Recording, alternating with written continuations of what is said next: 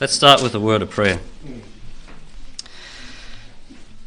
Heavenly Father, we thank you, Lord, that we can be here, and we do thank you for the sunshine. Thank you, Lord, for beautiful weather.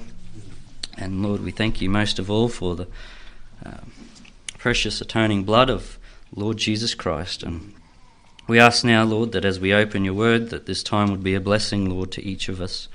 And we ask this in the precious name of your Son and our Saviour, Lord Jesus Christ. Amen. Okay, so we're going to start in Judges chapter 6 and verse 36. Judges 6, verse 36.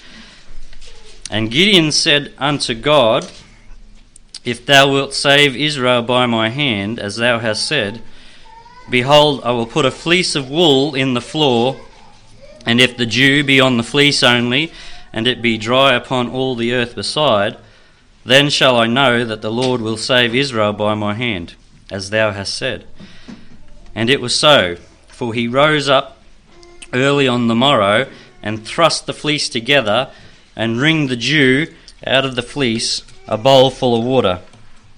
And Gideon said unto God, Let not thine anger be hot against me, and I will speak but this once.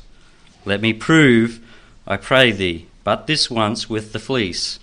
Let it now be dry only upon the fleece, and upon all the ground let there be dew. And God did so that night, for it was dry upon the fleece only, and there was dew on all the ground. There's times like Gideon when we just want to make sure of something, and we want to make sure we're in the will of God, and that that it's of God. And back in December 2019, Tia and I had been praying about going either straight to East Timor, or if the Lord would have us do deputation. And we'd been praying about it, and I was reading through the book of Esther at the time, and through that the Lord prompted me to send letters out. But before we even sent letters to churches, we said, Lord, if you want us to do deputation, churches will start contacting us regardless. And it was within a few days that we had a phone call from a pastor in Townsville asking us to come and present the ministry in February, in the first weekend of February, which is a couple of months ahead. And so at that stage I thought, okay, this is deputation. And but then Townsville's not far, and it's only about a 4-hour drive, so we go there off and on, and so it could be just a once off. And so we asked the Lord, if another church contacts us, then we'll know that we're to do deputation. And within the week we had a phone call from a pastor in Mackay asking us to come and just fill the pulpit there in January. Mackay is about 9 hours south of us, and so we're further south in January than we are in February, and so we're heading the wrong direction to be doing deputation, where we should be heading south, but we're heading the wrong direction. And so we put the fleece out there one more time and just said, Lord, make it clear to us if we're to do deputation. And then we had another phone call from another pastor asking us to come and present later in February. And so then we knew the Lord wanted us to do deputation. And, it just felt really thick at that point, really slow. Like, how many times had the Lord, put things there and, I hadn't clicked. It hadn't clicked. And sometimes we might do that. We look back and see how God was working in our lives in particular times, and you see the hand of God, and you look back and say, oh, I didn't get the point here. I didn't get that. I should have been thinking. I should have been listening more. And that's one question we need to ask ourselves. Are we listening to God? Are we listening to God? Hello? Are you paying attention? Good. What's he telling you? He's speaking to each of us about something. His purpose is that we would all reflect Christ in our life. And so he's speaking to all of us individually about something, whether, we need to get saved, or if there's something we need to get rid of in our lives, whether we need to separate from something, or whether it's something that we need to do, a particular ministry, whether there's somebody in our lives, a family member that we need to witness to. He's always speaking to us about something. Every single person, he's trying to tell you something. And so there's times like Gideon when we want to make sure of something and make sure that we're in the will of God. But I think Christians are putting that fleece out there not because they want to clarify the answer, but because they want a different answer. They want to serve God on their terms. And there's a fine line there between desiring to be in the will of God and trusting the Lord and making sure of it, or on the other side, a lack of faith, and grieving the Spirit. I think the answer is, are we willing to say, yes, Lord, when we get the answer? When God gives us the job to do, when he tells us what needs to be done, do we say, yes, Lord? Do we say, yes, Lord? Turn with me to Exodus. Exodus chapter 4. Exodus chapter 4.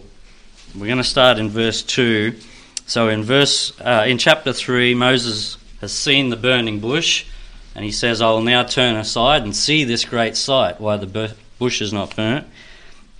And God speaks to Moses out of the bush. He says, take off thy shoes. It's a good reason to take off your shoes, Pastor. There's nothing wrong with going bare feet, all right, when you're on holy ground. So that's why you do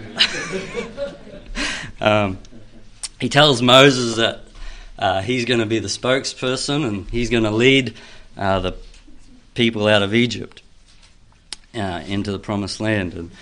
And so then we get into chapter 4, and these are the signs that the Lord gives Moses to prove that the God of Isaac, Abraham and Jacob has spoken to Moses directly. So in verse 2, Exodus chapter 4, and we'll start in verse 2. And the Lord said unto him, what is in thine hand? And he said, a rod. And he said, cast it on the ground. And he cast it on the ground, and it became a serpent, and Moses fled from before it. And the Lord said unto Moses, put forth thine hand, and take it by the tail.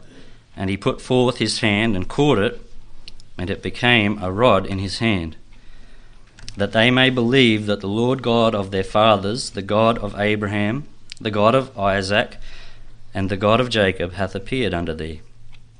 And the Lord said furthermore unto him, put now thine hand into thy bosom. And he put his hand into his bosom, and when he took it out, behold, his hand was leprous as snow. And he said, put thine hand into thy bosom again. And he put his hand into his bosom again, and plucked it out of his bosom, and behold, it was turned again as his other flesh. So just like the apostles had signs to show their authenticity, that they were messengers of God, God gives Moses here signs to show that God has spoken to him. And other than the miracles, there's obviously miracles here. A rod turning to a serpent is a miracle. But other than that, what strikes me about this passage is how he says, yes, Lord. I don't know if you noticed that in verse 3 and verse 4 and verse 6 and verse 7, he says, yes, Lord. And you won't find the words there. He doesn't say it, but he does it. His actions say, yes, Lord. His actions. When God said, cast the rod onto the ground, cast it down, he did it. That's yes, Lord. Grab it by the tail. Yes, Lord. Put your hand into your bosom. Yes, Lord. When his hand was leprous with snow, when he went to put it back in, did he think his whole body was going to turn leprous? What was his thought? But he did it. He was obedient. And he says, yes, Lord, I'll do that. And so we see the faith of Moses here. We see that he trusted the Lord. Well, I mean, grabbing a snake by the tail is the worst place you can grab a snake. But, he was obedient. He did it. And so that's what we need to learn to be able to say is, yes, Lord. When the Lord says, take off your shoes, yes, Lord. Cast down thy rod, yes, Lord. Put thine hand into thy bosom, yes, Lord. Bring it out, yes, Lord. Do we know how to say yes, Lord? When he says, go give that person a tract, do we know how to say yes, Lord? What about give that person a phone call? They need some encouragement today. Cook that person a meal. They need some help. What about be in church more?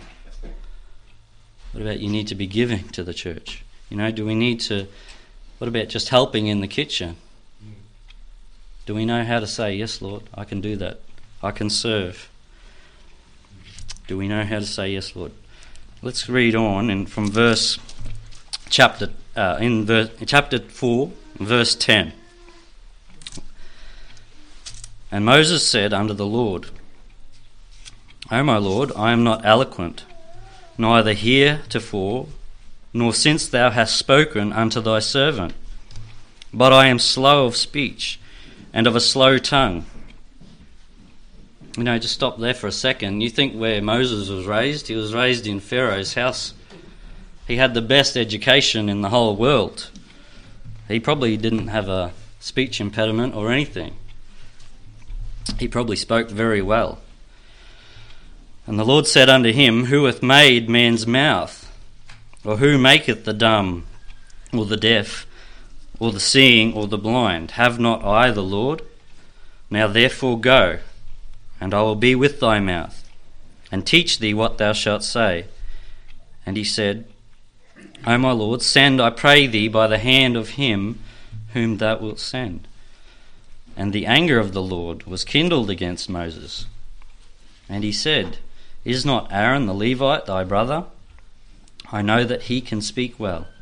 And also, behold, he cometh forth to meet thee, and when he seeth thee, he will be glad in his heart. And thou shalt speak unto him, and put words in his mouth, and I will be with thy mouth and with his mouth, and will teach you what ye shall do. And he shall be thy spokesman unto the people, and he shall be to thee instead of a mouth, and thou shalt be to him instead of God. I believe Moses misses out on a blessing here. Now he's just said, yes, Lord, yes, Lord, yes, Lord. And right here he says, no, Lord. Not me, Lord. Use someone else, Lord. I can't speak well, Lord. I'm not eloquent. I'm slow of speech. Use someone else. And I believe he misses out on a blessing, and he grieves the Holy Spirit.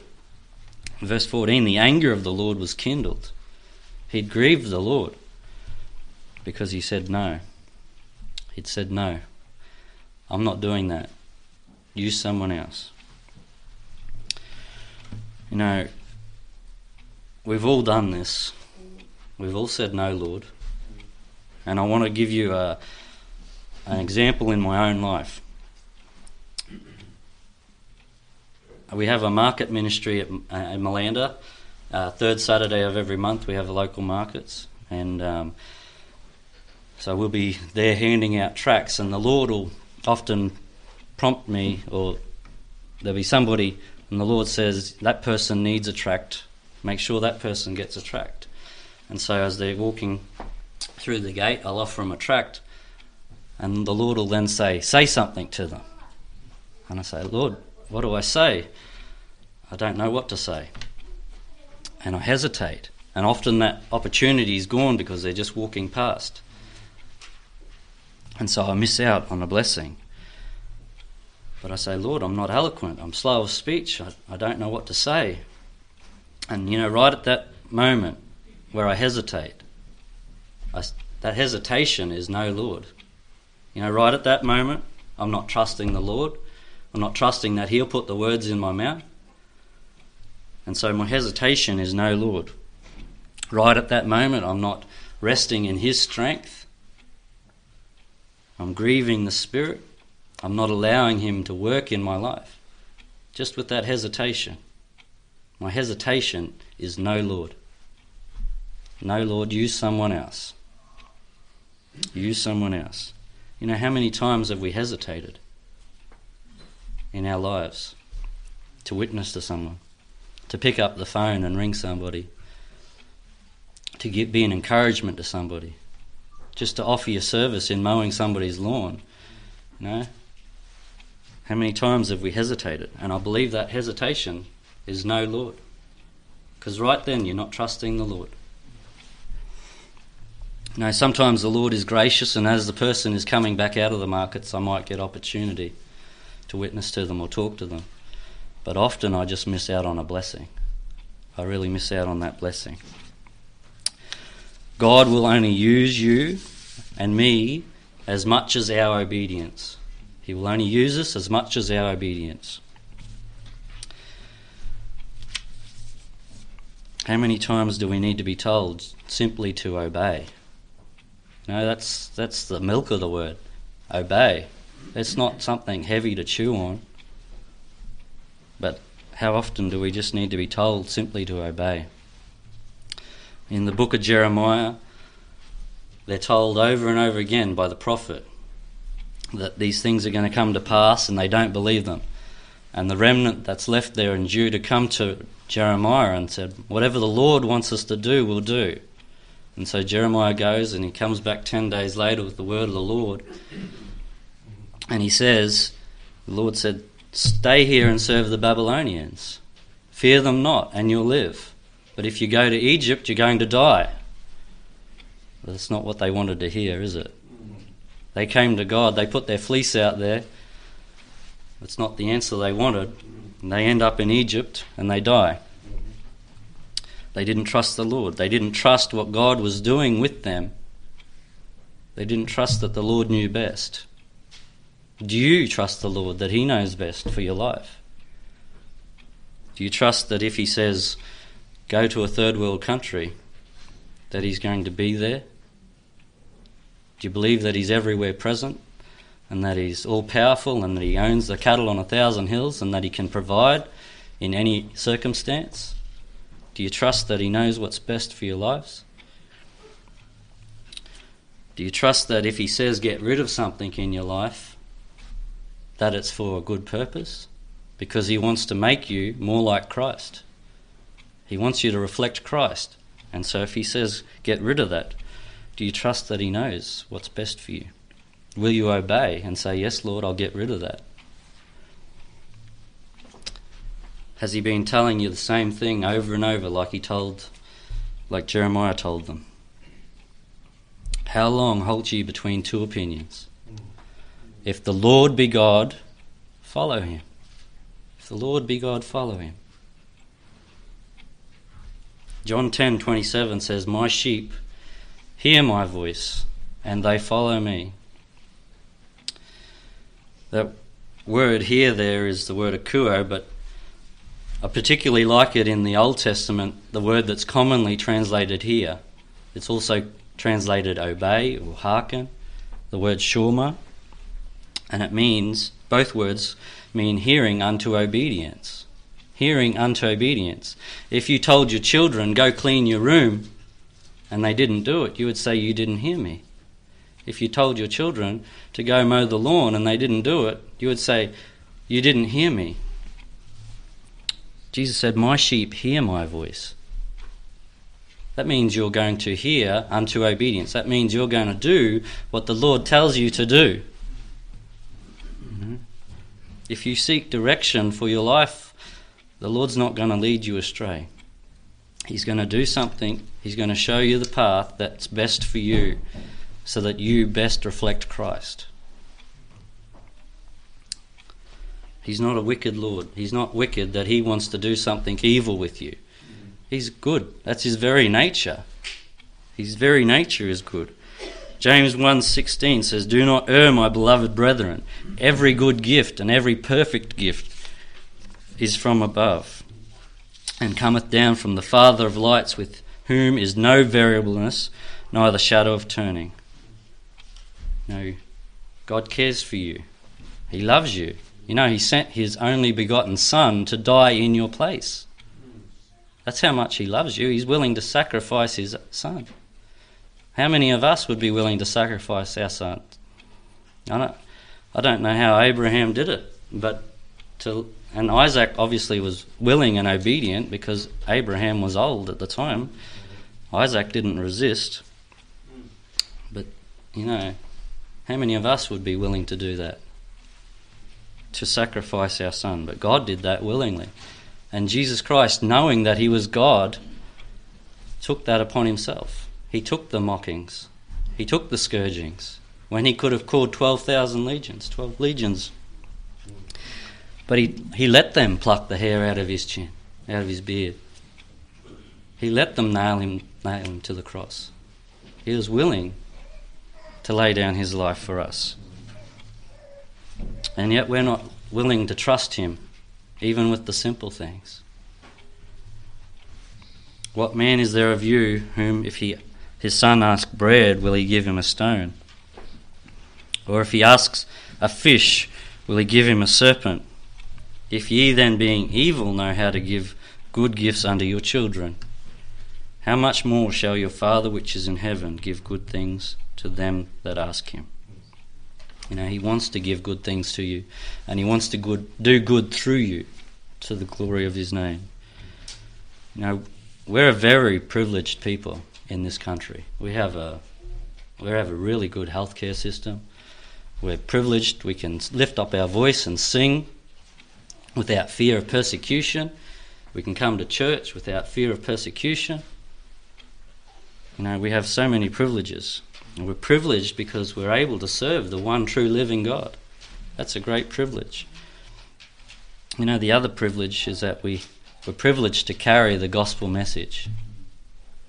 I don't know if you've stopped to think about how valuable that message is.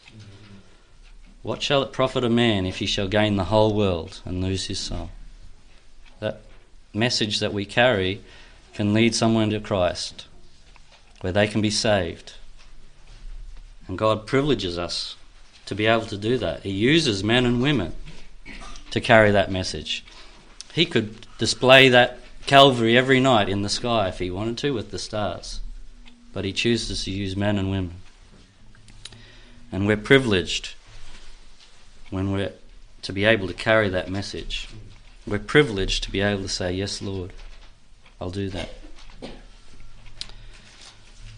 No, it starts with small steps, and I think it's only ever really small steps that the Lord gives us. When we started going to Grace 5 years ago, it wasn't long the Lord said, you need to be saved. Yes, Lord.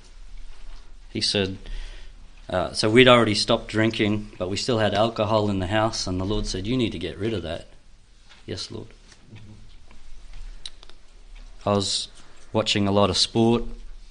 Sport was one of my idols, particularly rugby league, and I'd watch it a couple of hours every Friday night, and the Lord said to me, you know, you're wasting your time. You're better off reading 2 hours of the Bible than sitting there watching sport. He said, that's an idol and you need to get rid of it. So we got rid of it. He said, you need to be giving to the church. He said, you need to be baptised. You need to be a member. And it was just these little steps that the Lord, just seeing if we'll be obedient in the little things. See if we're going to be faithful in attending church. It's not one big step. You know, the piano player can't just jump up here and start playing. It's a lot of steps. He has to walk up here. And God will only often give us the very next step that we have to do. And I don't want you to think that I've reached the summit and I say, yes, Lord, all the time, because I'm at the base of the mountain looking up too. That's the aim, is to say, yes, Lord, all the time. But there's times I hesitate, and I shouldn't, and I know that is no, Lord. And by the grace of God, He's helping me with that. But God will only use us. He will only use us as much as our obedience. 1 Samuel 15, 22 and 23.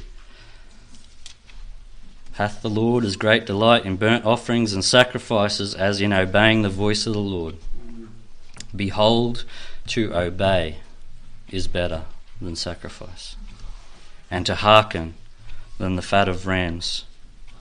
For rebellion is as the sin of witchcraft, and stubbornness is as iniquity and idolatry. Now, if the Lord's told you to be involved in a particular ministry, if he's told you to get rid of something, he just wants you to be obedient. He doesn't want your sacrifices. He wants you to be obedient. And I think that's really what Romans 12:1 is about. Presenting your body as a living sacrifice.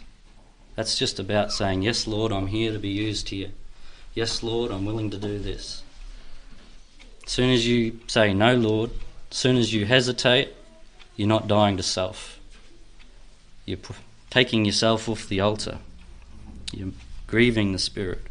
And there's times when we need to discern the will of God, and we're going to pray and we're going to read and seek the Lord. But then there's going to be action afterwards. There needs to be action afterwards. It's time when we're going to seek the Lord, but then you need to say, yes, Lord, I'll do that. Right, let's pray. Heavenly Father, Lord, you know our shortcomings. Lord, you know where we fail and fall, and Lord, you know where we need help. And Lord, you know that we need help to be obedient. Lord, we have the perfect example in Christ, being obedient unto the death, even the death of the cross. And Lord, we ask that you would help us and give us grace, Lord, just to be obedient unto your word. We ask in Jesus' name. Amen.